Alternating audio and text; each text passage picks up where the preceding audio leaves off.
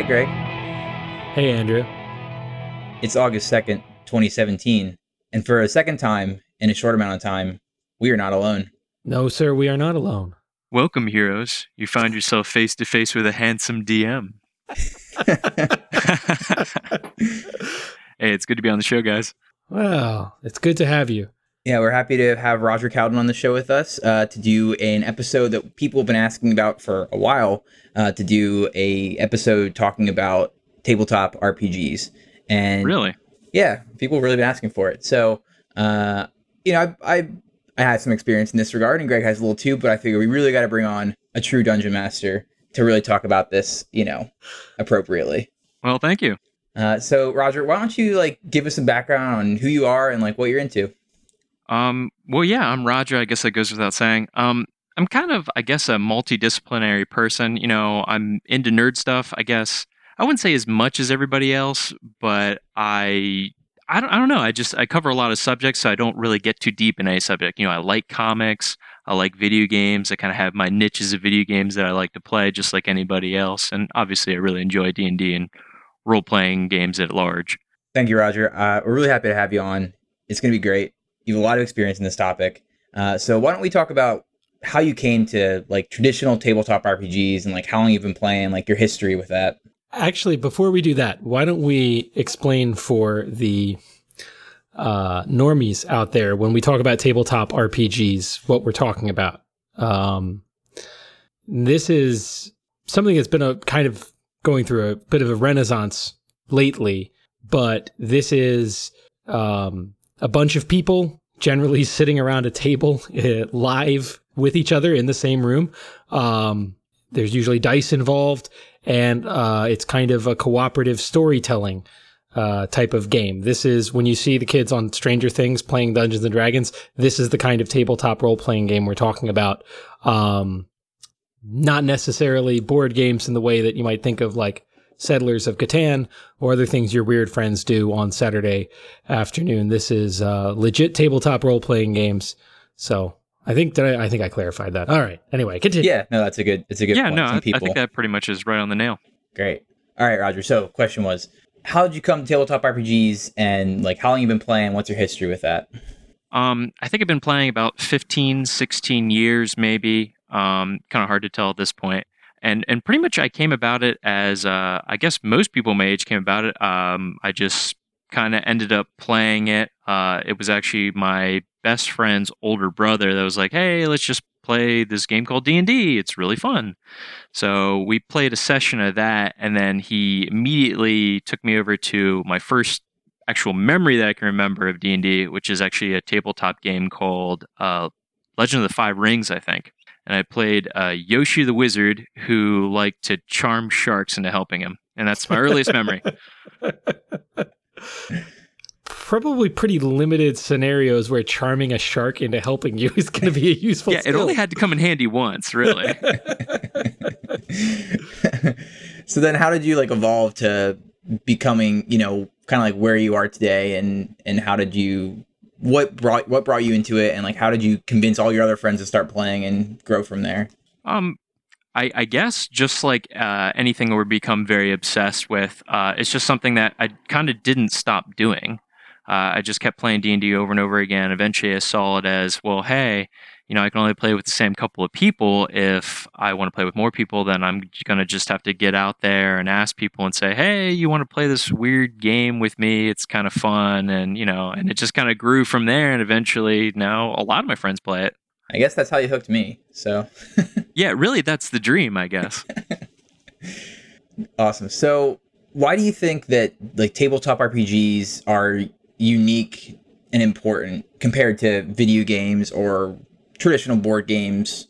Well, I think they teach a skill that we're kind of sorely lacking as a culture right now, which is both critical thinking, and I would say kind of an offshoot of that, which is critical emotional thinking, where you're able to kind of put yourself in somebody else's shoes, or able to act in a way that, or even think in a different way that's kind of counter to how you would normally act. I think that's, I guess, the importance of D&D, besides just purely entertainment. Oh, we got to dig deeper here. You talked about, tabletop RPGs being a method for developing empathy, which is something our culture sorely needs. I'm not letting Andrew move on to the next next topic until you say a lot more about that. Yeah. I mean, when you walk outside, most people just they usually have only a couple ways they can think about an issue. Sometimes that's, as part of, say, a religious mindset, or say part of just a cultural mindset where they're like, I've only lived this, this particular way. Whereas D&D might be able to put you in at least a different place. I mean, a lot of times that's a fantastic place, but still a different place. It kind of trains you to be able to be like, well, maybe my way isn't the best way, or maybe there's just another way of doing things, at least, or maybe a number of ways of doing things. So I think people just kind of need to grasp that ability, at least to think differently. I'm going to agree with you here, Roger. I think that's something that's really important and something I really like playing D&D, because it pushes you to, I mean, sometimes you're playing like a pretty 2D character, like a scene-chewing villain, or, that classic chaotic neutral rogue. But oftentimes, especially as campaigns go on, you develop a history and you develop a whole character. And that's the biggest thing I try and tell people when I'm sitting down with like a new group for the first time and they don't really understand the point. And I'm like, you're trying to make you're not just playing a character sheet, you're playing a different person and try and put yourself in their shoes. Absolutely. And I think it's the nuances is where you really develop that emotionally critical thinking. It's easy to say, I'm playing this 2D character, I'm playing the Gumshoe. But sometimes the Gumshoe has sort of facets to his personality that you wouldn't really think of until you're actually in it and you're playing that person. It's the same thing where you view somebody on the street and you're like, this guy's just some guy. He's just some guy that likes punk music. Well, there's a lot of nuances to that actual person. There's a lot of things that goes into his life that you wouldn't normally pick apart or piece together unless you're thinking that way. Right. It's the same reason I really like history, history major. Like I always said before, I always think history is, I always say it's like the biggest practice in empathy you ever have, trying to put yourself in someone else's shoes from 100, 200, 1,000, 10,000 years ago. So I think it's along those same lines. Absolutely. So Roger, as a DM, which is Dungeon Master, right? And for those, again, who aren't familiar, the Dungeon Master is kind of running the game, kind of standing in for God and fate, and directing the players and interpreting their die rolls, and kind of storytelling isn't the right thing, but they're kind of setting the scenario and managing all the non-player characters. So as a DM, given what you've been talking about, the practice of empathy and kind of putting yourself in someone else's kind of mental shoes, do you encourage, players when you're starting a campaign, do you encourage them to kind of play against type and develop characters that might not be a great, not a comfortable fit for them in their real life? No, actually, not at first. I think it's more important to actually just kind of get used to giving yourself to the game. I know that sounds like kind of creepy and kind of intense, but I think people, when they come to the table, they're like, I don't feel cool. I'm coming to the table and I have to act like a goblin or I have to act like an orc, and I'm just really embarrassed. Yeah. And I see that across the board, and sometimes you just got to get in and be like, okay, I'm going to play this dwarf guy with a sword or an axe who wants to drink, and that's their first baby steps. And I really encourage them to get comfortable, because it only takes once or twice to fall flat on your face and not be comfortable with an experience. Mm-hmm. Mm-hmm. So you start out in your comfort zone, start with a character that you can comfortably inhabit, and then once you become a little bit more familiar with your play group and the systems, then maybe it's time to start branching out. I mean, don't get me wrong. There is a phenomenon that happens almost universally across all people who play D&D for a time. You always play yourself. It just always happens like that. So I think there's maybe a clear difference between playing who you are and playing what you're comfortable with, because sometimes it's easy to play a stereotype. Mm-hmm. Yeah, like whenever I'm starting with a new group, I'm always sort of saying, like, because they're like, we're trying to start a group at work, and I'm trying to talk to them, and like one person's just like, I just don't get what I'm supposed to do with this character creation. I'm like, have you watched Lord of the Rings? You watched Harry Potter? Just like pick your favorite character from that and basically just make them without their backstory, a different backstory. But if you want to play like Gimli the dwarf, who's like kind of funny and but doesn't really get it and likes to drink, like, then play that. That's fine. If you want to play Legolas the sexy elf, like, let's do that. But like, just to get their feet wet to actually play it. And I think that people, in my experience, people with no experience in this, they pick it up pretty quick if they have an open mind, and then they're already onto new character ideas that they would never have thought of the first time they sat down at the table. Yeah, I think D&D is kind of one of those things where a lot of people don't pick it up slow. I think a lot of people, when they start playing it, they see, I don't know how else to put it, the value of it.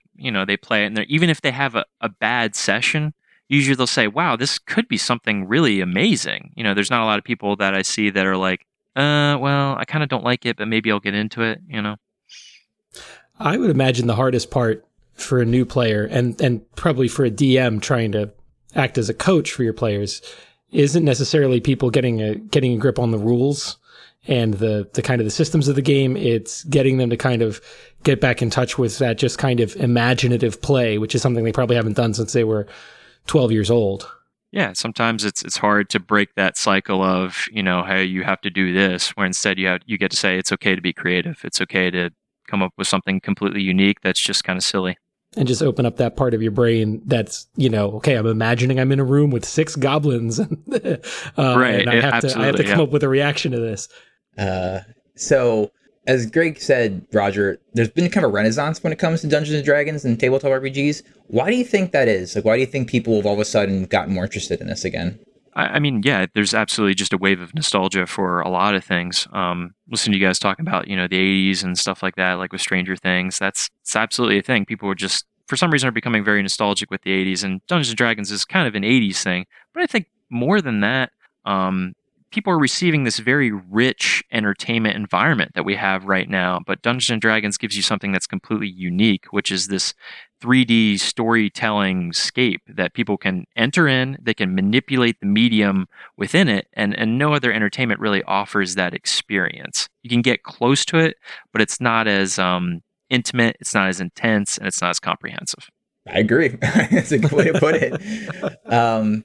So I guess switch gears a bit. What systems have you played? Like, which do you prefer and why? And like, what systems are you enjoying most right now? And by systems, I mean, so for those normies out there, even though I thought we had a strict no normies rule on this podcast. Do we? It's hard to do sometimes.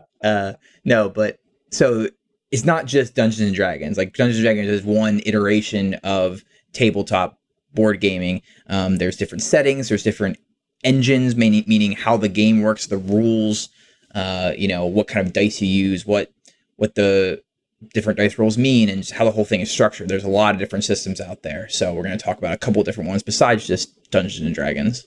Yeah, for me, whenever I'm talking about role-playing games, it's very easy for me to say D&D is a short term. Like I just found out that Dumpster actually is a brand name for garbage cans. Dumpster isn't actually a thing. It's the same thing with D&D. What do I prefer playing? I like Pathfinder system. I like it exactly for the reason that I wouldn't suggest to most people, is because it's very complex, it's very cumbersome, it's a very weighty system that takes a long time to learn with a lot of ins and outs, but I think it offers the most structured creativity, if you would.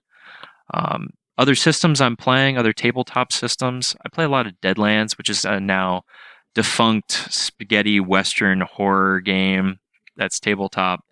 Call of Cthulhu I really like. That's strictly a horror-based system. And with D&D and other role-playing games, there's usually a genre that you're playing in that system. So D&D is very high fantasy, Lord of the Rings. Deadlands, as I said, is spaghetti western horror. But there's other games that have completely different type of play sets. Like there's a game called Dread, which involves just a Jenga tower. There's no dice, there's no anything. You pull bricks to do different moves. If the Jenga tower falls, you're just dead. And it's like a single session type thing. Likewise, there's other tabletop games that all the rules are on a single sheet of paper. And I've tried a couple of those that are kind of very bare bones. And it offers a completely different experience from every other tabletop role-playing game. Yeah, I mean, I've played, we started off with, so for those unaware, there was a kind of a sequence of Dungeons and Dragons versions that, the first one came out, Dungeons and Dragons, then it was Advanced Dungeons and Dragons. And then, I don't know, was it 2.0, 2.5, 3.0? Yeah, it just keeps going. And then keep going 3.5. 3.5 is what I started on, and I think what Roger started on. Yeah, I mean, I was 3.0, but 3.0 and 3.5, basically the same thing. Yeah. And then Wizards of the Coast, who owns Dungeons and Dragons, among other things like Magic the Gathering and whatever else, they made 4.0, which a lot of people did not really care for. And A lot of backlash, yeah. a lot of backlash. It was very quote unquote dumbed down, but streamlined is probably a better word to use. It kind of pulled a lot from like popular online role-playing games like World of Warcraft and things like that. Yeah, I've heard it described as very MMO-ish. But the important thing about 4.0, at least from the DMing perspective, is that it set the stage for 5.0, and I think it set the stage sort of for online role-playing because it sets it up for D&D to actually be very efficient, which is actually really cool. They set everything up for the DM to kind of just roll in and not have to do so much homework, which is very important in this game because you spend a lot of time sometimes outside the game just preparing things and making the story. Yeah, so that's definitely true. And I've heard a lot of really good things about 5.0. I'm just about to start a campaign for the first time in Dungeons and Dragons 5.0. But at the time when 3.5 was switching to 4.0, a different company called Paizo started Pathfinder, which was sort of a spiritual successor to 3.5 and what a lot of people switched to. And it's actually, I think last I heard, is more like sells more books and is more popular than Dungeons and Dragons at this point. And they're still, plugging ahead. They've been around for a while now, and now they're just launching their new one in a space opera, space fantasy setting called Starfinder, which I think Roger's been messing with a little bit, and I'm excited to play at some point. But yes, there's a lot of stuff out there, a lot of options, and pretty much every franchise has some sort of offshoot, usually D20 clone, but sometimes not, like Star Wars, Harry Potter, Warhammer, like all these things all have role-playing systems you can go play if you want. So, and I think, again, I'll be the normie explainer. The rule system for a role-playing game it's kind of two things at once. I mean, one is kind of a general setting. So Dungeons and Dragons has a fantasy setting, and they will outline, these are the races that exist in the world. This is the types of magic that exist in the world. Maybe some, major cities and kind of mapping that out. But it also has a set of rules, and they're not rules like a traditional board game or video game. When you think about the rules of the game, it's really just a system of determining the outcomes of actions. So it's a way of saying, okay, if character A tries to punch character B, how does that play out? And it introduces an element of randomness, usually with dice, and makes it so that the characters are a little bit limited in what their options are, right? If your character, doesn't have the ability to fly, you can't just say, well, I'll just fly above the room and, get out of danger. So it's not rules in the way that it dictates, for you roll the dice and then you move 3 squares and then you draw a card and then the play passes to your left. It's more of just almost like an operating system or a simulation of this virtual world that then you just kind of act out actions against.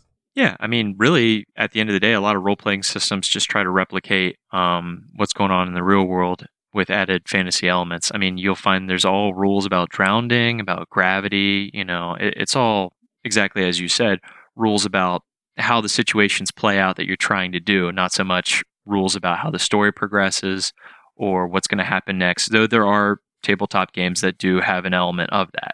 An example is Dungeon World, which has some creative elements actually tied into the gameplay. So what to you is so special about the Dungeons and Dragons system and setting? I think it's like having an old friend. Some people really like some of the old characters, like Loth the Spider Queen, for example, is this dark, is this dark god of the Drow.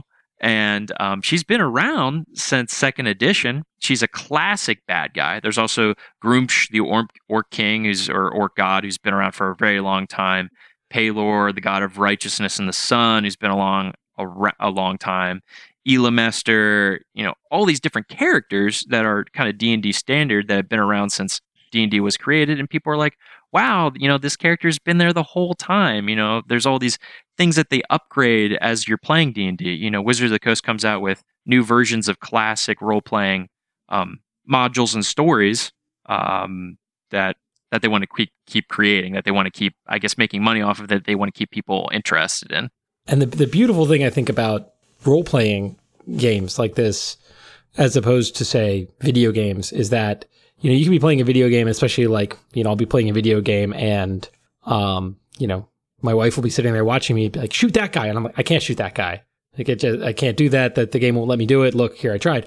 Whereas in a role-playing game, like those, you know, gods and monsters you reference that have been these ongoing things and have their names referenced in spells, you know, as the DM, you could be like, cool, that's our villain. We're going to go murder a god. That's our campaign. We can do that if we want. Whereas, you know, it doesn't have those restrictions that a video game would. You can really be as creative and as adventurous as you want to be. And it even goes down to some even non-violent gameplay elements where it's like, oh, you know, Gandalf is so cool, I want to grab a drink with him. Now you can. Yeah, I mean, the roleplay aspect of this, I mean, it's hard for some people to understand. I have a group that I've been working with, you know, I'm playing with for a little about maybe a year and a half or so. And, you know, they really took to it very quickly without having any experience in this sort of thing. I think being a little bit hesitant at first, but still there's that little thing of like trying to be like, okay, you're not playing Skyrim. You can't just rob everyone and like take all their stuff and like murder them. It's a little bit tough to get past that, I think, when you're used to it. But I'm also like, I always say the example of, you know, you can try to do anything. That's what I think. That's the classic D&D thing. You can try. And that's why it is so much, for me, much more, not more fun, but it's so much more complex and like rewarding than video games, because, you know, I always remember thinking back playing Resident Evil and like running down the hallway in the old mansion and seeing the suit of armor and a sword and being like, boy, that sure seems useful. Like, yeah, I wish I could just grab that. Yeah, in D&D, you can.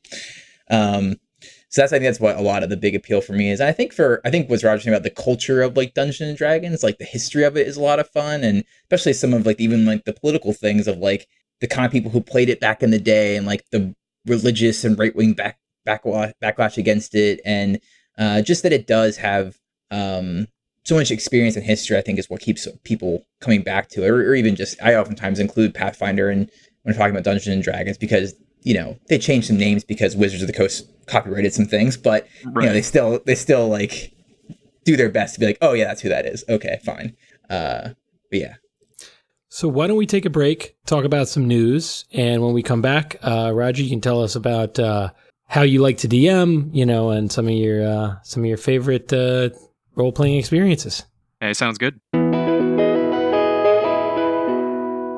So there's a lot of news coming out of Hollywood on some major film properties that doesn't look great for those major film properties. The big one, this just was announced, maybe a rumor, maybe it's also maybe not necessarily a thing the studio is going to confirm right away, but the Hollywood Reporter is reporting that Colin Trevorrow, who's directing Star Wars Episode 9, recently did Jurassic World and then some other movie in between that did not do well.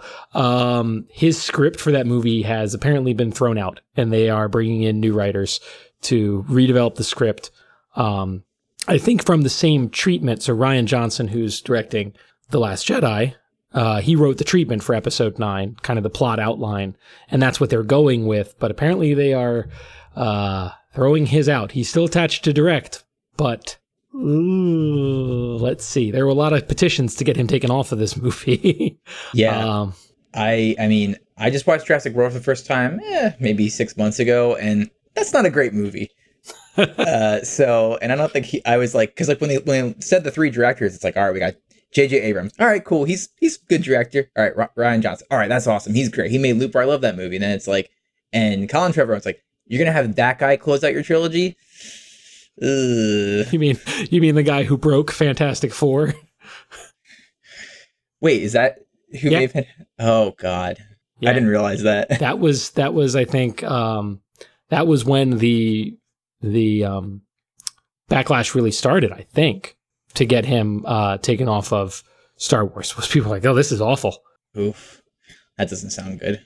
Hopefully, I mean, maybe, and I can't help but think maybe some of the impetus to rewrite is because they probably have to rewrite some things around Carrie Fisher's character too. Fair. You know, there could be some stuff there. And it's still, I mean, we're still very far away. They haven't even, I mean, they're still working on script. So, and the report I read was quick to point out that, adding new writers, going through rewrites at this stage in the production is not at all unusual, but there is something a little bit, you got to feel like this is kind of a slap in the face to your director, to kind of be like, hey, we know you wrote the script, but no. Yikes. Yeah, it's like, here, Roger, you can DM this campaign, but you can't prep it. It's like, I don't know about that. Yeah, that would really bother me. I mean, even as a movie script guy, you put so much work into it, really, in every angle, and then for somebody to just come in and be like, nope. Yeah. Well, and between this and the Han Solo spinoff, it really seems like Disney is keeping the reins very tight on these Star Wars movies, which, truthfully, for Star Wars, at this stage in, that franchise's life, I do not mind having a firm hand on the wheel. So more power to them. Yeah, still, there's a lot of, there's still a lot of, I guess, even backlash from them just taking all the like open universe stuff and just trashing that anyway. I mean, I know that's kind of old news, but still seems fresh to me. Don't open that wound, Roger. Don't open that wound. I was trying. Along those lines, another major movie franchise sounds like this isn't a huge like, oh my gosh kind of thing, but the director of The Mummy, which performed phenomenally. No, it didn't. Alex Kurtzman. Somebody asked him like, "Oh, how's the Dark Universe coming? Like, you need to direct any more movies?" And he was like, "I don't really know." And like, I believe it's pronounced Dark Universe. Sorry, I know I failed us all. You gotta get the inflection right, man. Yeah. But yeah, so it sounds like the Dark Universe is going dark. Yeah, I mean it's also not uncommon, in these kind of between the movies for key players to kind of hem and haw publicly about if they'll come back. Daniel Craig does that between every James Bond movie, and that might be just part of, you kind of throw that out there. I might not come back, and then maybe there's some backlash. There's some in the press, and then then you go back to the contract negotiations and say, look, see how people upset they would be if I said I wasn't coming back. But I mean, if I was that guy, I would be like, no, I'm never doing anything like this again. I never want to see any of you people again in my life. I'm out of here. I mean, that movie only made $80 million domestically, which is pretty low for a big blockbuster like that. Yeah. And for the start of a brand new Dark Universe, I had to be kind of concerned, I think. Although apparently that Bride of Frankenstein movie is up next, is still full speed ahead. Really? Yeah. So. Starring Angelina Jolie as the Bride of Frankenstein. Role of a lifetime. So Dark Tower comes out maybe this weekend, judging by the volume of commercials I'm seeing. I'm assuming it's this weekend.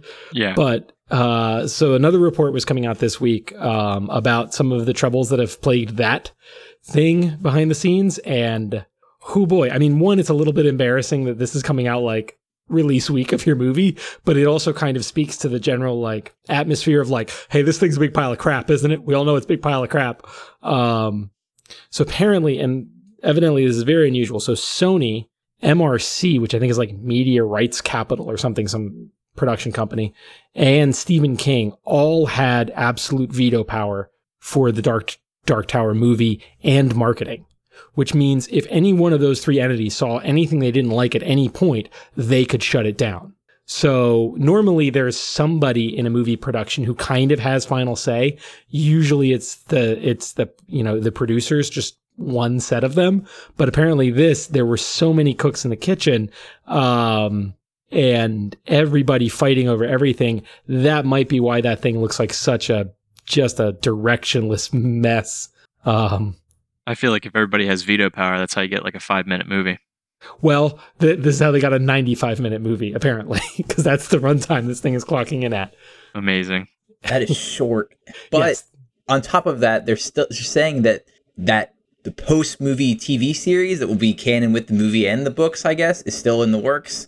I wonder how long that'll last if this movie performs poorly. I don't know, but... I don't know. I've heard so many things. The original plan, back when they first started planning this, was 3 movies and 2 TV show seasons. The TV show seasons kind of serving as interstitial between the movies. So you'd see a movie, and then then you'd watch a season of TV and then you'd watch the next movie, which I actually think is kind of a neat concept and actually could work very well with just kind of the pace of the original books. But, oh boy, I don't know. Yeah, I'll be sad to see if this doesn't work out because as I've, showed my hand in previous episodes, I really like the idea of multimedia like franchises that all fit together. You can have books and movies and TV shows all fit and all be, it's all connected. And the idea of that this Dark Tower movie was canon with the books and took place, I'll put it, the air quotes, after the book series, and that this TV show is going to go even further. Like, that was a cool idea to me. And I'm sad that it's being flubbed because then people are going to be like, oh, that model doesn't work. And it's like, well, no, it was just done poorly. But yeah. Yes. And also the Dark Tower series should just stay a book forever. Yeah. I mean, it was good as is. Yeah. And it's also, I mean, like a lot of Stephen King things, it works a lot better on paper than it does when you put it up on the screen. Right. So this is something that doesn't even work on paper, but they're putting on the screen. We talked last week about the Spawn movie and how dumb Spawn is, but some more details have come out. And I remember reading about this pitch in Wizard Magazine. For those of you who remember what Wizard Magazine was, for those of you who remember what a magazine was, I remember reading about this after the first Spawn movie came out and kind of didn't do well. Was that, Todd McFarlane wants to do another Spawn movie, but he wants to do it like more of like a horror movie where Spawn isn't the main character. It's the detectives, Sam and Twitch, who've been there since issue 1. They're these just normal detectives, well, normal for the Spawn universe, which means everybody's got a weird sexual hang up and it's all grim dark all the time, but who are kind of on the trail of Spawn. So it's going to be more like a vaguely supernatural detective story with Spawn as kind of maybe if this was a horror movie, Spawn would be the monster. Yeah, I mean, I think any media that tries to tackle something in a three-dimensional way is like a really fascinating concept. And I think it's actually kind of what drags people into the Marvel universe, because you get to have a movie that's like, hey, this is Spider-Man. This is Spider-Man's movie. And then after that, you get to see Spider-Man from a completely different direction. And a lot of these Marvel movies, sometimes you get to see, your favorite heroes as enemies or on the other side of the team. And I think drawing in Spawn as sort of this other element that isn't actually the main character, I think is a really good concept. I mean, I don't know if it'll work out, but... I mean, I've wanted to see a superhero movie from the perspective of non-superhero people. Like, I love the idea of how does the real world react to the existence of a superhero? The thing about it is Spawn is so fucking dumb. I mean, yeah. This could be interesting with anybody else in the hero superhero role. A Batman movie that's more about the Gotham City Police Department could be interesting.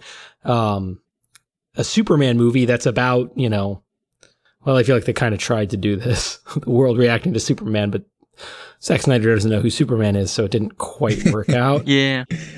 But no, I think this is a fine idea, but I think the only way you get a Spawn movie right in 2017 is if you make it about how weird and dumb and dated Spawn is.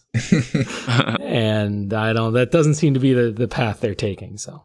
I don't know, man. Maybe like we're right on the verge of like, we're talking about 80s nostalgia is super in. Like maybe we're right on the verge of like super 90s grimdark edgelord, like 90s nostalgia. Everyone's going to start wearing like baggy pants again and spikes and... No, I can't. I actually love to see it because I just don't even know what it'd look like. 80s nostalgia is so great. Everything about it is so wonderful to me. But like 90s nostalgia, I'm like, how are they going to make that awesome? I don't know. I just don't. Right. I can't see it. Because like the 80s aesthetic, like some of that, you can look at that and be like, there's like 70% good design and good ideas here. Whereas the 90s aesthetic, there's like 1% good design and good ideas left over. Like I defy that was Achy Breaky Heart, right? Oh man. Like go back and watch any music video from the 90s. Not a single thing in it. You're like, oh, that was actually kind of like, that kind of looks cool and I like the colors in this. It's like, no, it's just all awful, just bright garish greens and reds and crushed velvet shirts and I can't get Well, I was actually thinking this on the way home because I saw a meme posted about some metal guy, like some kid who's like wearing a Slayer shirt and a denim jacket, and it's just like, I miss the 80s. It's like born in 1996, and it's like, we talked about this before, like why we someone like Roger Ramai's age, who like really weren't really even alive in the 80s, nostalgia, like have so much nostalgia for it and care about it and love it. It's because there's no fruit in the 90s to cling to, so you have to go to another decade to find it. Oh my. All right. Well, in what I think is good news, Matt Groening, who so far has created two of the greatest television shows in history, The Simpsons and Futurama, has a new show coming out next year on Netflix called Disenchantment, which is a high fantasy animated show. The premise sounds a little thin, but it's just kind of, so you've got a quote unquote hard drinking princess played by Abby from Broad City, an elf named Elfo, which, all right, good, and a demon named Lucy played by Eric Andre, which, all right, I can get behind that. And it's kind of a fantasy kingdom that's kind of fallen into disarray. But then again, if you just told me the premise of Futurama was there's an unfrozen guy and a robot and a cyclops and they run a delivery company, I'd be like, that sounds pretty thin, Matt. Or The Simpsons, like, hey, it's a family, but they're yellow this time. You know, like, so I'm kind of excited about this because, you know, if you think about like what Matt Groening did for the family focused sitcom and what he then did for like science fiction, and because without Futurama, there's no Rick and Morty. No. I think that's fair. And I would really like to see what he does for fantasy. And what gets me even more on board for this is they dropped some names from the extended voice cast. So you basically have everybody from Futurama. You've got Billy West and John DiMaggio and Maurice LaMarche, who was also the Brain on Pinky and the Brain.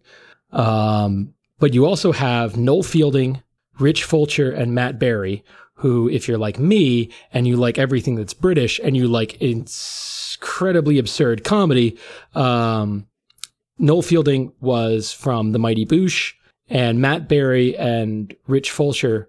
Generally, Matt Berry is the guy you call when you need a really pompous sounding, boomy British voice. And Rich Fulcher is the guy when you need a kind of fat, weirdly creepy American. But they made a show that you can sometimes catch on Netflix called Snuffbox, which is the weirdest, greatest thing that ever happened on television. And Matt Berry also, I mean, you've seen him all over the place. If you watch Garth Marenghi's Dark Place or Look Around You, these things that sometimes pop up on Adult Swim, he's fantastic. I'm really looking forward to this. It sounds good to me. I mean, I hope that since it's on Netflix, it'll be a little bit more like edgy, you know, like than The Simpsons or Futurama can be on cable TV, network TV. Doesn't have to be quite as edgy as Rick and Morty necessarily, but just you have the freedom to do what you want. Doesn't have to go quite that dark and absurd and grotesque sometimes, but it sounds really cool. I'm excited that he's breaking out of, you know, making things on Fox or I guess Comedy Central. I think, I mean, if you look at a lot of Simpsons episodes, you look at Futurama episodes, you can tell that he's really actually had some interest in it. He's really wanted to take a stab at that high fantasy environment. It's a creative thing that he wants to pursue. Yeah, and I think that somebody with Matt Groening's money, you know, he's not going to do anything unless he wants to do that thing. Right. Right. Like he's, you know, unless he really feels like there's something there for him and he's interested in it, like he's richer than God at this point. So for him to just, you know, get up out of bed and decide to actually go to work, like he's clearly doing it for personal stakes rather than financial. So, yeah, and I think he certainly has a taste for it. I mean, I'm pretty sure Gary Gygax was on an episode of The Simpsons for a brief cameo. I believe it too. Yeah, I think he was. I guess the only other bit of news we have is that, you know, because apparently this year, last year, it's all about the Ian McShane train. Is getting cast as, you want to take this one, Greg? Yeah, go for it. Professor Bruttenholm? It's pronounced Broom. Britain. Yeah. What? No, it's Broom. Broom. That's the way it is in the comics. There's a lot of missing consonants in that pronunciation. He's British. Yeah, this is really interesting because that character is played by John Hurt in the original series, who was kind of a little pitch perfect casting based on the way the character was kind of portrayed in the comics as kind of a frail, wise, you know, paternal figure. So putting Ian McShane in this role is actually very interesting. I'm almost skeptical if this is some kind of stunt where they say they're casting him as one person, but he really turns out to be somebody else.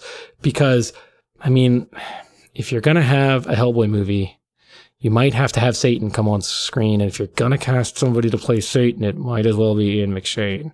Mm-hmm. But I'm interested in new interpretations on these characters. The comics are perfect as they are. I don't necessarily think we need to mirror them. Let's see where they go. Yeah, I mean, I think it's hard when you're trying to readapt something that's been made so recently, and you have to, especially for maybe not so much for like main characters, because you kind of expect them to be somewhat similar, but some of the side characters, it gets hard because, especially if it was casted well the first time, you don't just want to take another stab at doing the exact same style thing.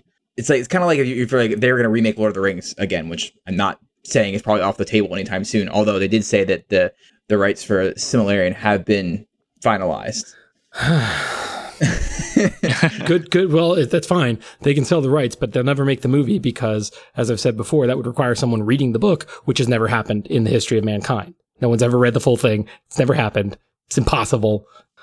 But yeah, so maybe like, trying to imagine them recasting Gandalf is hard, and you might just need to go a completely different direction instead of another old British guy. You know what I mean? I mean, just mix it up completely, but. Some actors, they just get insulted by playing the same role. They're like, I want to take it in a completely different direction, but for the audience, that's really disjoining. Yeah. So I'm going to say it right here, right now. When we reboot Lord of the Rings, I want to see Luis Guzman as Gandalf. Yes, perfect. Perfect casting.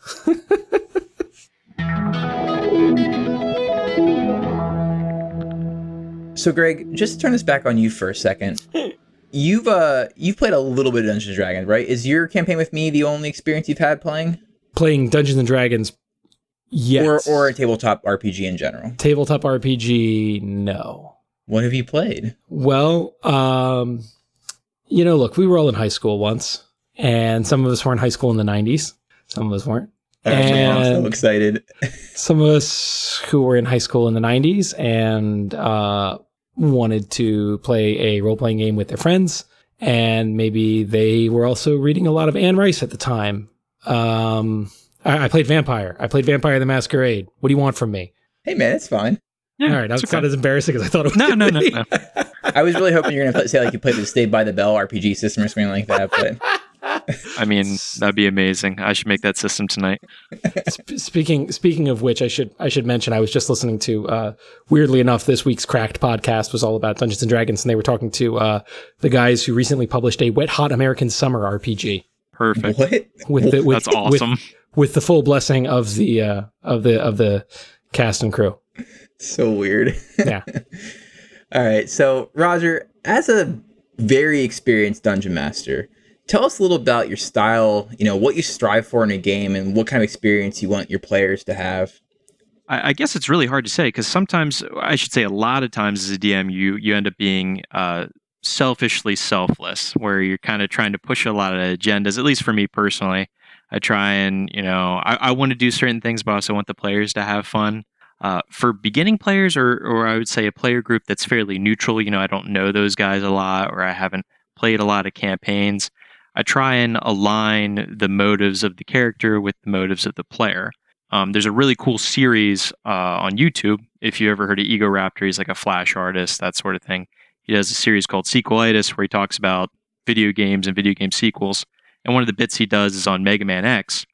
And he talks about how in Mega Man X, as the player, you want to gain more power. You want to be as strong as Zero, who is a character that's very powerful at the beginning of the game. But also Mega Man wants to be that powerful too as a result of the game's storyline. So usually in the campaign, the player obviously wants to gain more power. They want to get more gold. They want to get to the highest level. They want to have fun playing the game and just, get things like you would in any RPG nowadays. But also the character may want to get more powerful to, say, save someone or impress his master or defeat the evil empire or whatever's at stake. So I think at the end of the day, I'm really just trying to line everything up.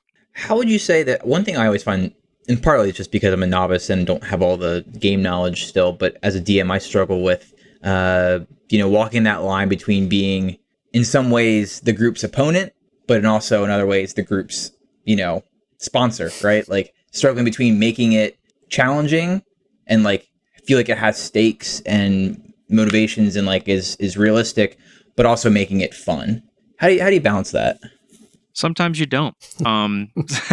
Sometimes you're trying to be a real dude, and I think that's the best part of D&D, is just trying to make it as real as possible, being really immersed in the character. And sometimes people, actually almost all the time, people are very illogical. They have certain things that they're trying to accomplish. Sometimes you're trying to do the great quest where you save the entire world from the Dark Wizard, but all you can think about is how Jeff and the party slept with Sarah, who you were trying to get with, and that creates an interesting party tension. Gotcha. That makes sense. That explains some things. Just kidding. But I guess so. You know, we're talking about you as a DM, but you as a player, who's the favorite character you ever played? A lot of times I get, you know, how we talked about, hey, which archetypes are easy. You know, what are your default archetypes? You know, you're trying to play characters that are 2D, that are home base. For me, home base is really like the dwarf fighter. I just like, I want to drink. I want to get all the gems. I want to beat up the big things. I don't always want to worry about fussy magic and things. I actually played with a guy named Colby long time ago, and he made this. He let me play this character who was that archetype to the max. So I basically became this god of war, and I just drank all the time, and I just fought everyone. And his name was Margold, and he's this ridiculous dwarf. And eventually it became cross-genre, too. So I was high fantasy. Then I got into the modern age where I was using guns. Then I went into space, and it was just this crazy campaign that arced over 10 years, and it was just awesome. And that's 10 real human years, not 10 in-game real years. Human years, yeah. I know that character. So how, just as out of curiosity, I mean, so how does a DM kind of scale that adventure over 10 years, right? Because so a big part of all these games is you're leveling up your character, you're getting more powerful, you're encountering increasingly difficult threats. And like, how do you get to that? How do you deal with, you know, what I've called in other contexts like Dragon Ball syndrome, where it's just, you get to the point where everything's just so ridiculously overpowered, it's almost comical. Like, how as a DM do you kind of scale things for those really long campaigns? At the end of the day, D&D is like any good book where any idea is really symbolized by some sort of either artifact or character or something like that. You know, when you're fighting, say, Sauron, you're really fighting tyranny. Or, you know, whenever Lord of the Rings happened, it's really just a metaphor for World War II.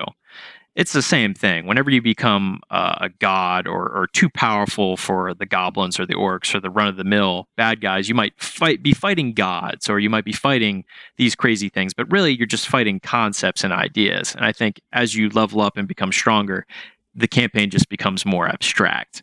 Suddenly, you know, things aren't about slaying the orc captain. They're more about, how politically am I going to get this guy to do what I want him to do, or something of the sort. I mean, I'll give a brief anecdote here of power scale and craziness when our low level characters were thrown into the middle of a god war where one player's character's turn took 45 minutes. One turn, 6 seconds in D&D terms, because he was I guess he was a god, right? Actually, no, he was just a run-of-the-mill wizard, just a really powerful wizard. You know, it was like time stop, time revert, you know, whatever, and just cast a million spells. And that whole gods battle, we were in the middle of a god war, was about 10 hours, I think. Yeah, it took forever, and it's such a gameplay bloat sometimes when you get in these really epic campaigns, which is why you try and make it more about ideas so you kind of can ignore some of that bloat. Because sometimes it's just, you know, yeah, you're gods. If you're a little bit more powerful than them, I guess you beat them. You know, at the end of the day, sometimes it's just like, it's about your weaknesses and strengths because you're kind of set in a certain role. You know, in the beginning, you can be like, and at least in a lot of tabletop, you can be like, you know what? I'm going to be a fighter and I'll do a little bit of magic too. But then later you get hyper specialized usually. You know, I'm definitely a wizard and I don't do jack other else. Do you think there's like a inverse relationship between like, do you need to like put way more into the story the higher level you get as like a DM and as a player? Is there an expectation there? Absolutely. The actual player group that you're referring to that are all gods, I really haven't played with them for some time. But whenever I do make a campaign, it takes me usually months of preparing and really just thinking, like, is this a good story? Is this worth bringing these characters back out of the mythos and the mud to have them do this, whatever it is. So it's got to be suitably epic sometimes. Gotcha. So along those lines, what's something, what are you like currently working on? Like in general, I mean, you don't have to speak to anything specific. I don't want you to give me spoilers or anything, but like what's got your interest right now? What are you working on? I actually, for DMing for so long, I really had a real fear, and still do, of being published. I ended up writing so many things shorthand that I needed to kind of learn to write so other people can read it. So what I'm doing now is I'm basically polishing off my ability to make a pre-made. So this current pre-made I'm working on is my first foray into that world. And spoilers, I guess, it's kind of based on, if you've ever seen Prestige, that the magician type movie, it's kind of based on the theming of that movie. Well, I'm really glad you're doing that, Roger, because I think you're super talented when it comes to that kind of stuff. And I know that you have, file cabinets full of worlds and notes and characters and maps and things to pull from. I think that you could definitely do some really cool stuff. Yeah, literally filing cabinets. I have filing cabinets full of documentation for cars I no longer own. Oh, perfect. Same. Make a campaign out of that. What's something around like tabletop RPGs that you hate, that you don't like, a cultural thing or something that a stereotype, or I don't know, anything along those lines? I suppose whenever you play D&D, it's a very social game, and it's like in real life, sometimes people just aren't on the same page. So you can play a campaign that's silly, that's fun, that doesn't involve any extra thought or any extra anything. You're just kind of playing to have fun. But a lot of times you play a campaign, it's serious. People play for what they call the immersion, or being in the campaign or being in the character. And I think sometimes when you come to the table, some people don't want to play a part in that immersion. They're not on the same page. So just people who are like something else entirely. You're saying, oh, I want to be this guy who's trying to do this epic journey. And then you talk to Jeff, and Jeff's like, I want to be Dick Masturbator, who summons bats. And you're like, come on, dude. Why? Okay, whatever. Yeah, that's one thing that's tough, is getting all on the same page. I think, especially when some people are, God, I don't know if I should tell this story, Roger, but... Oh, are you going to? Really? Oh, I won't. We got invited, Roger and I got invited to a play group once for some, I don't know, I even know who were like friends of friends kind of thing. And we went there, and it was one of the most awkward experiences of our lives, because these guys were what people think of when you think about people who play D&D. Spitting image, really. Like, it was, I don't want to say the things I usually say because they're not politically correct, but just, the one guy had one of those like keychains, like a Spider-Man keychain, like ones that are like kind of like clear plastic that have like an image inside of it with like a name printed. You get it like when you go to like Disney World or something. He was wearing it as a necklace. Ooh. But it said Inferno, and he said, asked to call him, like, was it Dr. Inferno? This is not as his character, who was a poo-flinging monkey person. And we were just like, oh God. And like, you're there and you're stuck there. And what do you do? It was terrible. Yeah, we just had to ride it out for as long as we could. It's like, what do you do? I guess we're playing this game, Inferno. It's so I was worried that when you guys started telling this story, and you were kind of getting to the reveal of like, oh, this awful situation we walked into, I was like, oh, this is a sex thing, right? They totally misread. They totally misread the situation, and this is like a key party or something. But no, what you described sounds worse. It was the opposite of that. Yeah, it was pretty bad. At least if you go to a sex party back, so you could just be like, oh, sorry. Yeah, I feel like this is the more, it's like an easy out, be like, oh, I'm so sorry, I'm not, this isn't how I roll, I'm not a swinger, blah, blah, blah. You have an easy exit out. What do you say? I'm sorry, you're all really awkward, I'm gonna leave. Like, I want to play D&D, just not with you creeps. Oh right. Man, brutal. And I remember they framed it as a heavy metal themed dungeon, D&D session, which I thought was cool. We'll listen to some tunes, we have some imagery and stuff from that. No, we were a heavy metal band in our campaign. Oh God, it was so bad. Come on. I don't think any heavy metal was actually played during the session either, which was nuts. Aren't all Dungeons and Dragons campaigns kind of heavy metal? Dungeons and Dragons campaigns. Yeah. The good ones anyway. Yeah, we've all seen enough Dio album covers to know. Right. So, but sadly, as people get older and move away and have jobs and things, and as we're doing tonight, recording over distance, there's been a shift in the way we can play, or we have to play, to a more technologically based setup. So there's been some strides to kind of connect people more to allow for these tabletop RPG systems to continue. A site like Roll20 is an online hosting platform. Talking about having the new Dungeons and Dragons app that's been getting a lot of press to try and eliminate some of the books, and just having the internet in general has just saved so much time and money, and just being able to expand this. So, Roger, what do you think is like gained or lost with that, with a lot of these changes around, kind of like the structural support of the games? I think it's really pretty simple. A lot of people feel very purist about it. I actually subscribe to one of those online things, Roll20 usually. And it's actually very efficient.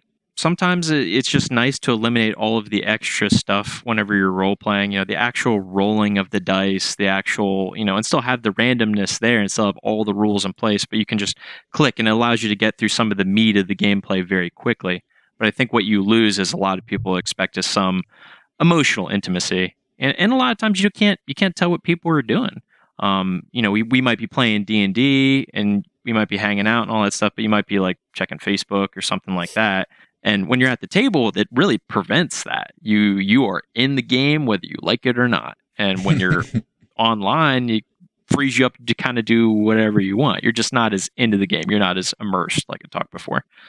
Yeah, I agree with that. It's it's one of those things where I'm nothing against the technology. I'm not a purist. It's what we have to do nowadays. But there is something special still about sitting around the table, I think, that isn't wholly there in the online setting. Yeah, something missing.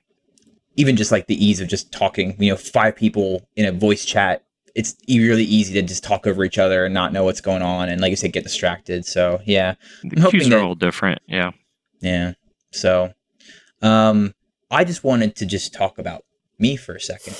Oh, and share, please.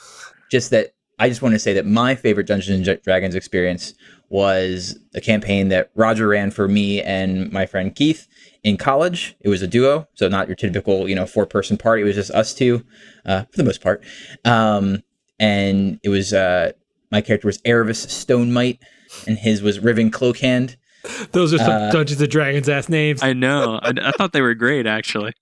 I mean, the first names come from another book series that Keith, because I'm bad at picking names. Like, I'm like, you've seen the Community episode or the Dungeons and Dragons episode of Community where Abed's characters are named like Kyle and things like that. Like, I'm not good at names. That's me. But it's like, yeah, his name's Joe. Yeah, Joe. And then just like throw some weird fantasy thing at the end of it. But and we played for what, 4 years maybe? 3 years. I even tried to quit on you guys, and you were like, "No, nope. you're still playing." I'm like, "Okay, dude." Sometimes the players have to tell the DM we're not done here yet. We're not done yet. But that was such a fun time of my life and really introduced me to the game, and I just loved every second of it. And we played other campaigns, in between all that time. It's not like you typically play one campaign, solely. It's not a monogamous relationship typically, but and I'm also really sad that I didn't get to continue Greg's campaign. What was your character's name? Yes, the orc monk, who's with incredibly low intelligence, but super lawful good. He was a monk with low intelligence, but I mean, we really only got through one session before life got in the way. But literally every goblin I punched died instantly. It was all I did was punch, and they all died instantly. It was a fantastic experience. And then right at the end, I got some gauntlets or wristbands or something that made my punches electrified, and never really got to use them. Maybe we'll revive that character someday. I was gonna say, Coons, that is something that reminds me. D&D is about, it's a lot about friendship in some ways. And, when you play D&D with people that you don't know, sometimes you ignite, new friendships, I guess you could say. But usually the bond when you're playing the game's just so much richer when you're playing with people you actually genuinely like. I know that's kind of, sometimes you don't always get that luxury whenever you're playing D&D, but it's just a great way to really intellectually explore everything that your friends have to offer, I guess. No, I know, I know that sounds point. really weird, but that's just the way it is. Sometimes you don't get to have those deep conversations. Sometimes you don't get to know a lot about something, but a lot of things about a person really come out at the table, even though you're just talking in funny voices and slashing fake goblins and things like that. In our culture, there's not a lot of opportunities for men to kind of get to know each other on a more emotional level. It's not something that our culture is really built to enable or encourage. And this might be one of those things that, enables that. And that's a good thing. I think it's just a much socially richer way of having a beer. At the end of the day, you're just like, hey, we're here to hang out, and that's it. Yeah, Well, I mean, and you make so many memories because you think about how many times we've spent more time at the table talking about, remember that time that you did that and he did that and we did this, and it was probably some more time that than playing sometimes, but it just, there's inside jokes, all those kind of things. Just there's so much to pull from, where sometimes people feel like, oh well, if we can't talk about football, like what are we going to talk about? And that's not, I never felt that way, but Yeah. some straw man male in my head talks that way, I guess. Well, So, but I guess Roger, is there any, before we get to some, I wanted to ask you to give some advice for people maybe looking to DM, looking to start playing Dungeons and Dragons or role playing or tabletop games, and maybe some recommendations. But before that, is there anything else you wanted to, get off your chest? You're on a soapbox. It's all you.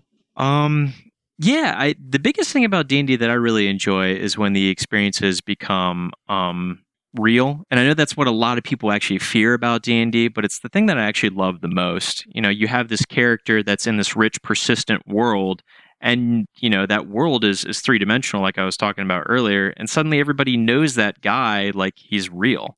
They'll say, oh, that Magnus guy, he's a real asshole. But Magnus doesn't exist. He never was a person in any respect in the real world, but everybody seems to know him. His legacy precedes him. When you see him, you're like, I already know about this fucking asshole. I don't want to deal with him.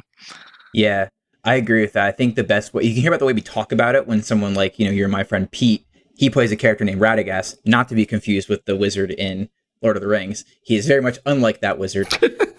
Yes, completely. He's the god of punches, essentially. But he says, when he talks about that character, he says, oh yeah, well, Radagast would do this, or he thinks this. Not Pete thinks that, or I think that. It's that character thinks that. Even though it is reflective of you, I always thought that distinction was something that stood out to me about this sort of thing. You never say that about a video game character you played.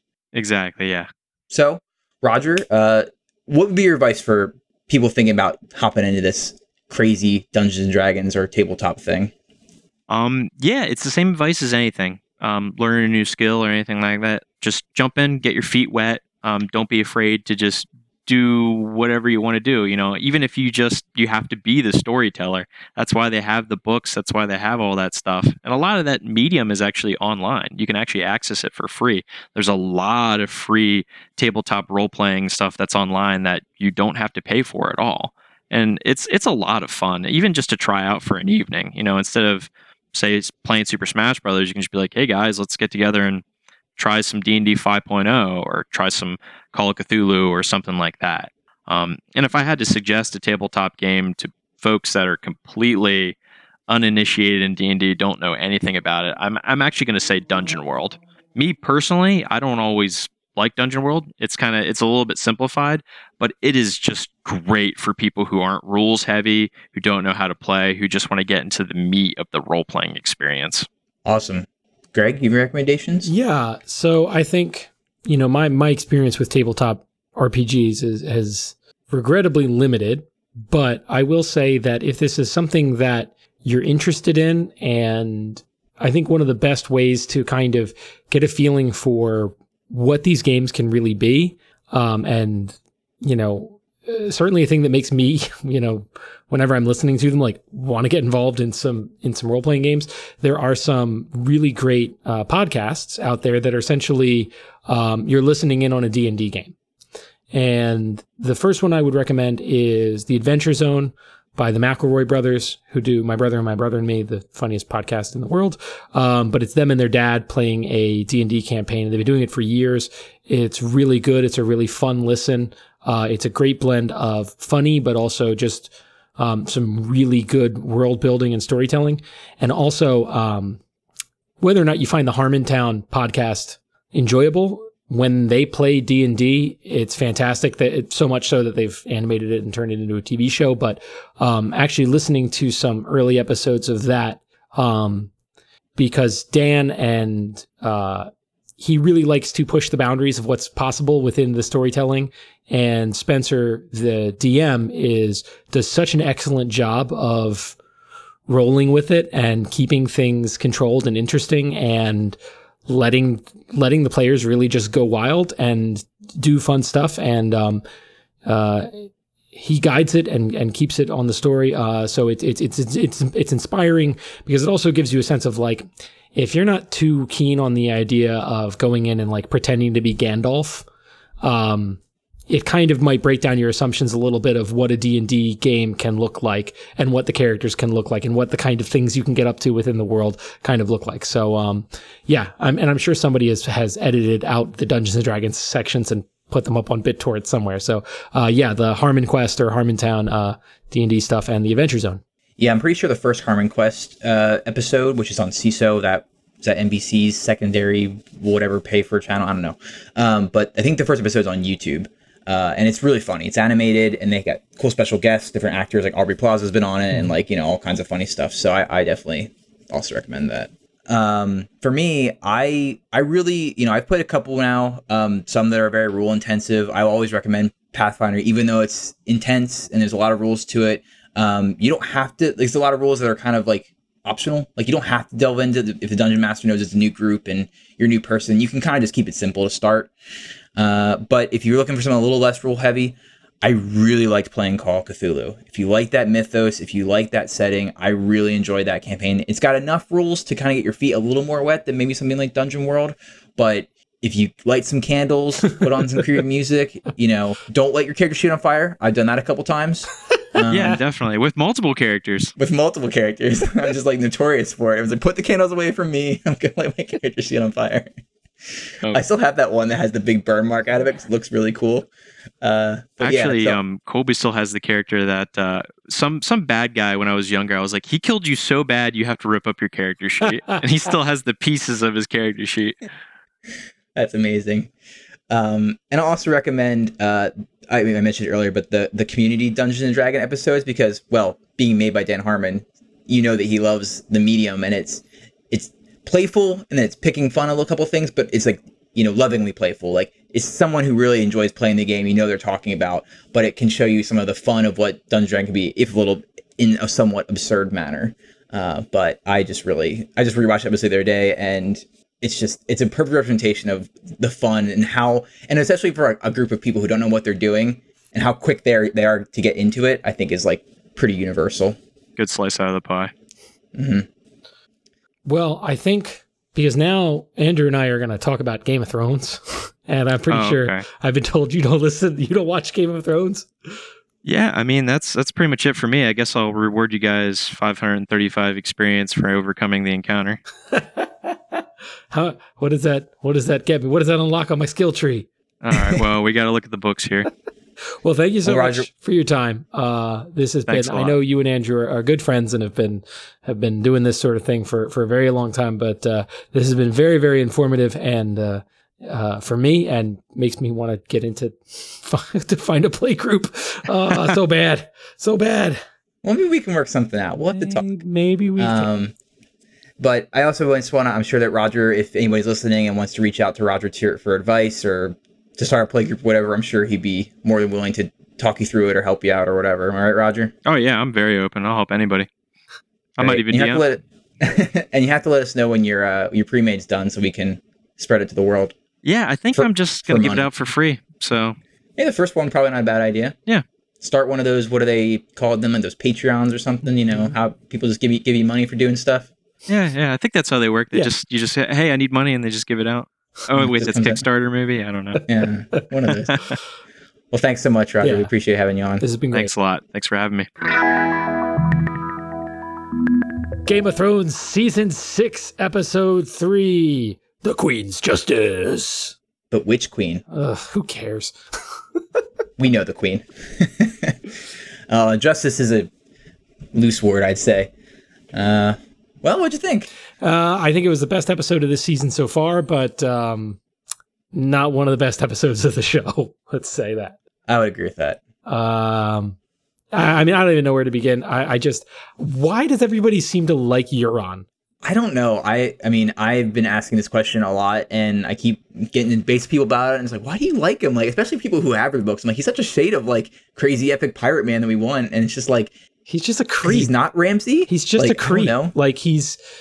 I mean, I will say, I'm happy to see a villain in the show that isn't just a like total sadistic psychopath. Like he seems to be, whereas like Joffrey and Ramsay, you know, they were driven by like, they just like to hurt things.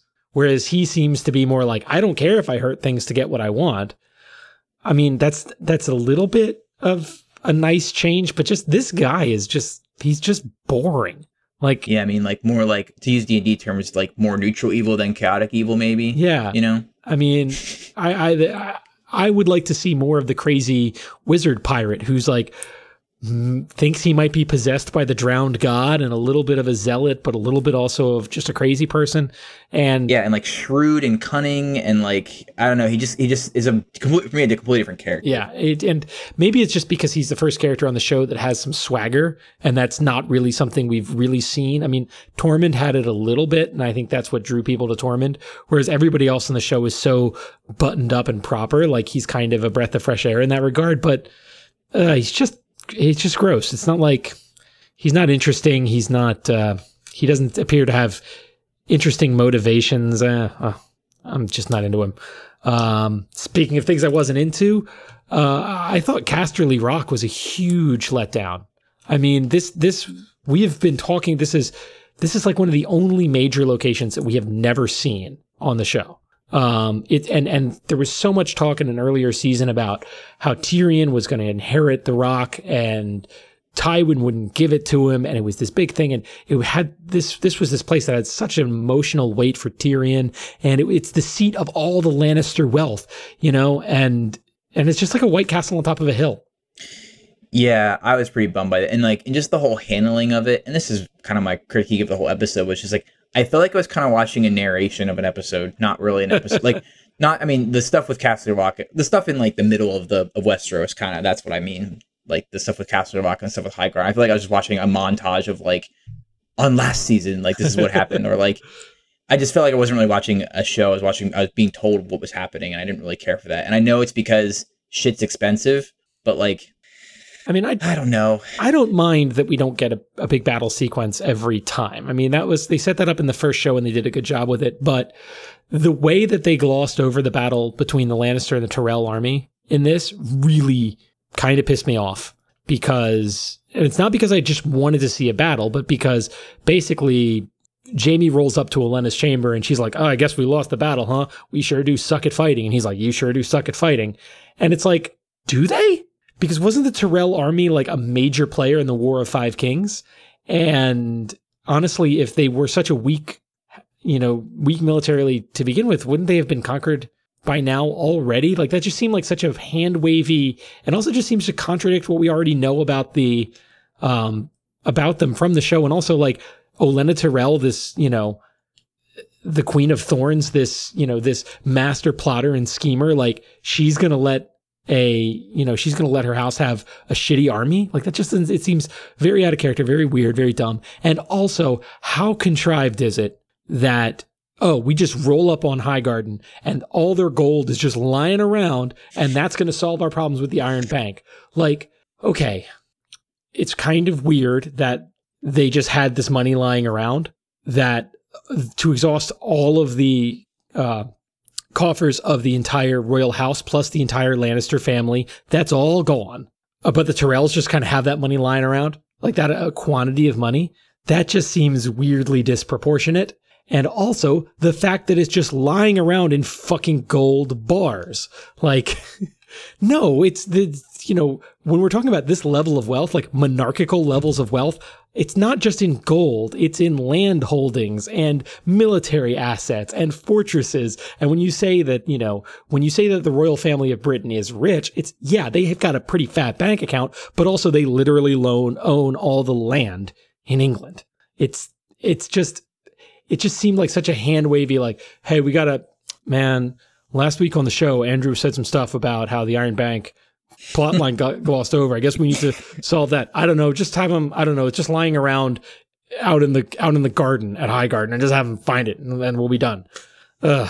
Yeah, I mean when Mr. Holmes showed up and was like, oh, I guess I'm putting my foot in my mouth because here's the Bravo storyline back from the dead. Like I thought they just cut it, but it's almost like I wish to cut it because it's just like you're just closing it up arbitrarily. I don't know. Yeah, this is what I was talking about. Just like I feel we're just being like fed plot points, like, and then this happened, and this happened, and this happened, but don't worry about any of it. Just don't question it. And like, because you're right, because like the Tyrell army is supposed to be big, if not great, at least big. Now, what they should have done, and they had an out for it. You've got Sam's dad, whatever Tarly, forget his first name.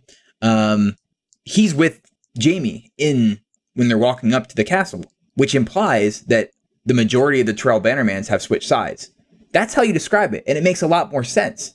Don't just say, "Oh, we're bad fighters." Right. Say, "Oh, yeah, our 3/4 of our Bannermen deserted us." Okay, that makes a lot more sense. Done. Well, easy.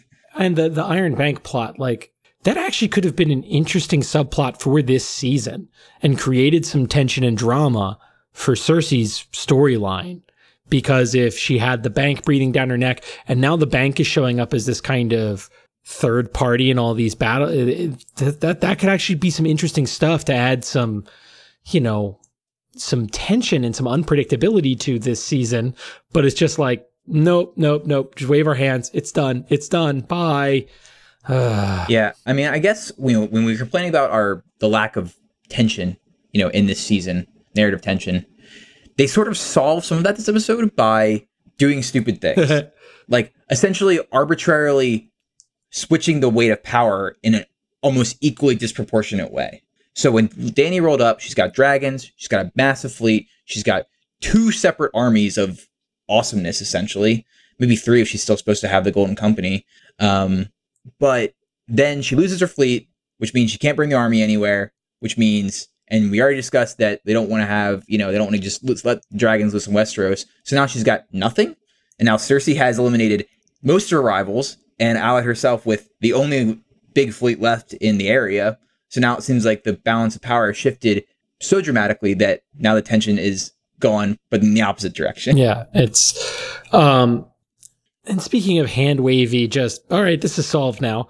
I felt like the agreement between Daenerys and Jon about the dragon glass, that felt really kind of unearned and anticlimactic. Like he was just like, "Hey, can I have some dragon glass though?" And she's like, "I guess."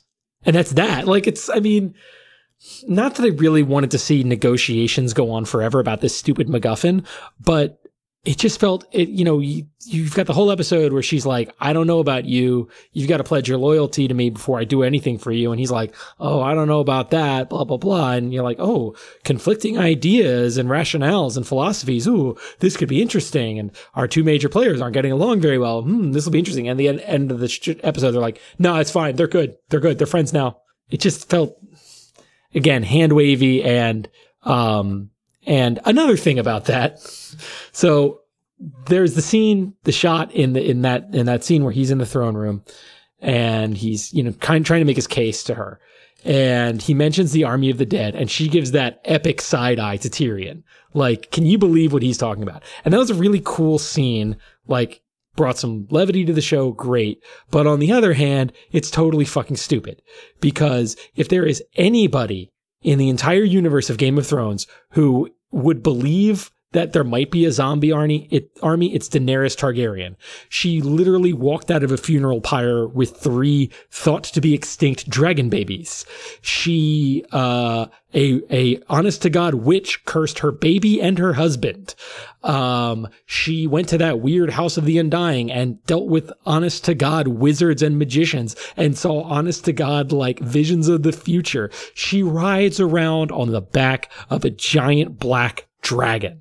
But then for her, so all of that is fine, but zombies? Oh no, what are you, crazy? Zombies? No. I ride a dragon that everybody thought wasn't real, but no zombies. That can't possibly be true. It just, she has seen more shit, supernatural shit, than anybody except Bran at this point, and she's going to be skeptical of this.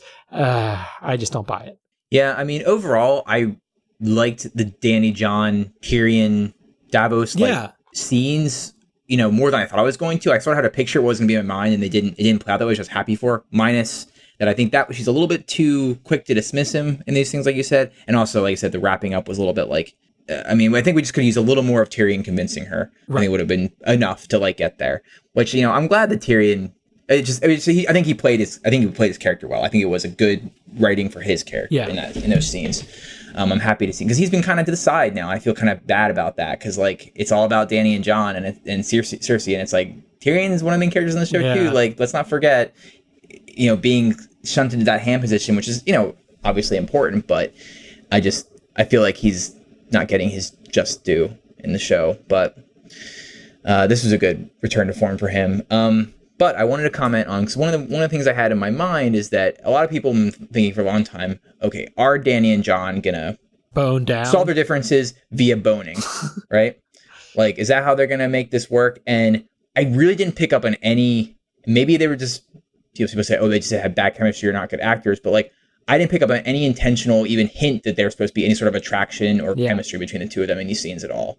So for me, that shuts that down. Maybe it could happen later on still, but for me, it increases my suspicion that instead of boning his aunt, Jon's going to bone his cousin, i.e. Sansa.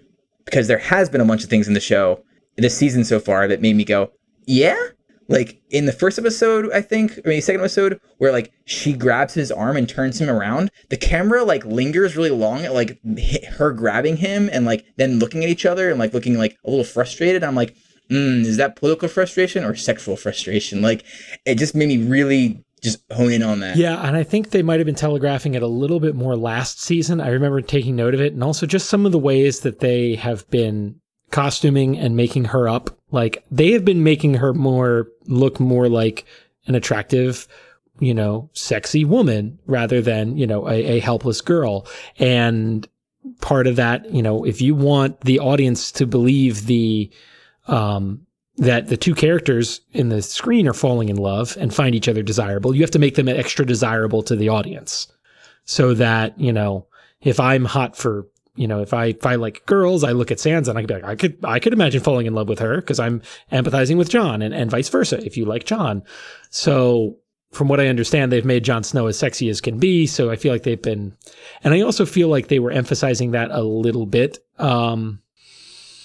I think that's more possible now, and I think they've been really kind of setting up a parallel between Ned and Kat and Jon and Sansa a little bit, and the whole "don't touch my sister, bro" scene in episode 2. Like, he kind of laid that on a little thick. So maybe I think it's more. I mean, those actors at least have more chemistry together. I'll say that. Yeah, all these things put together are pointing me in this direction. And at first I was like, oh, that's kind of weird, and like, it'd also be a little poetic because like she hated him growing up. Maybe they didn't show it that much in the show, but like in the books, she hated him. Yeah, like she did not like him at all, and he didn't like her.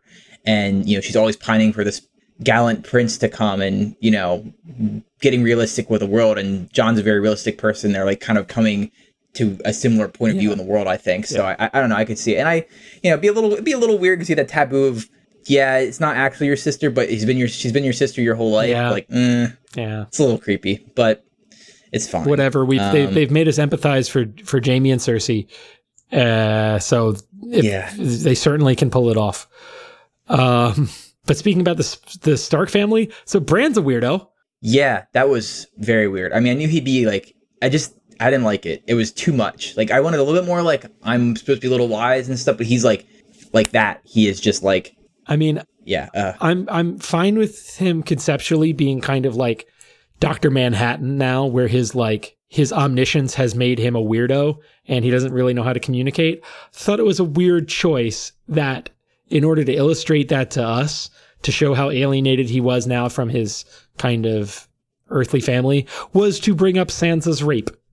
Yeah. That was a weird choice, both creatively and also like considering how much that has been like a sore part of the series for a lot of people, a lot of fans and things. They're just like, ooh, that was not a good scene. You shouldn't have done that. And they brought it up again. It's like, really do that? I feel like there were some other choices they could have made there, but yeah, not good. I wanted to ask though, what's your opinion on Littlefinger right now? I wish the show was giving us more of a sense that he still had cards to play in his master game, but right now it just seems like he's creeping on Sansa. That seems to be his only role in the story right now, which I feel like is a letdown and gross. Yeah, that's exactly how I feel, because Littlefinger's always one of my favorite characters.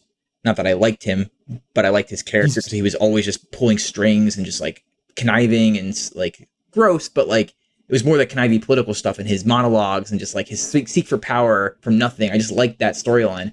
But yeah, now it's just like, what's his plan here? He just wants to get her, like wants to get with her. Is that his only goal here? Like he seems to be trying to direct her just towards things politically, but I can't see, maybe I'm just an idiot, but I can't see what it is. Yeah. Besides trying to take over John, but like, and not in to what end? And not in a like, ooh, this is well written and he's unpredictable kind of way. It's just like, he doesn't appear to have any motivation. Not just like, I know he's got something on his mind, but I can't tell what it is. It's just like, no, there's nothing here.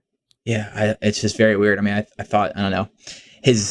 Once again, I think I don't know if this is an inevitable thing where we start to, as the show has put our characters more together, the side characters get pushed more to the side because we need to spend more time with our heroes. I don't know if that's an inevitable thing, but our heroes and villains, I guess, and Cersei and Jaime are getting a lot of screen time, but well, I don't know. I think if the end of Littlefinger's story is just as some like sexual danger for Sansa, if that's what we reduce the character to, I feel like that's really a tragedy. I agree 100%. And same that if, Varys just slipped, like, Melisandre telling Varys to leave, it's like if he just slips off into the night one night, I'm also going to be like, what a waste, because like my favorite characters from the books are Varys, Littlefinger, Illyrio, and Doran Martell, the puppet masters, the people who are pulling all the strings that aren't perspective characters. Those are my favorite characters because you don't know what's going on and you only get what they're doing through other characters' perspective. And you're like, man, what are they up to? And you know that they have an influence on the plot. Yeah. But I think that about does it for us this week. Yep. We'll be back next week with more of this and more, hopefully no longer griping about Game of Thrones. Yeah, I mean, like I said, we griped a lot this episode, but I think this was the best episode of the season so far. Oh, well. All right, Guy. Well, I hope you have a good week. You too. Later.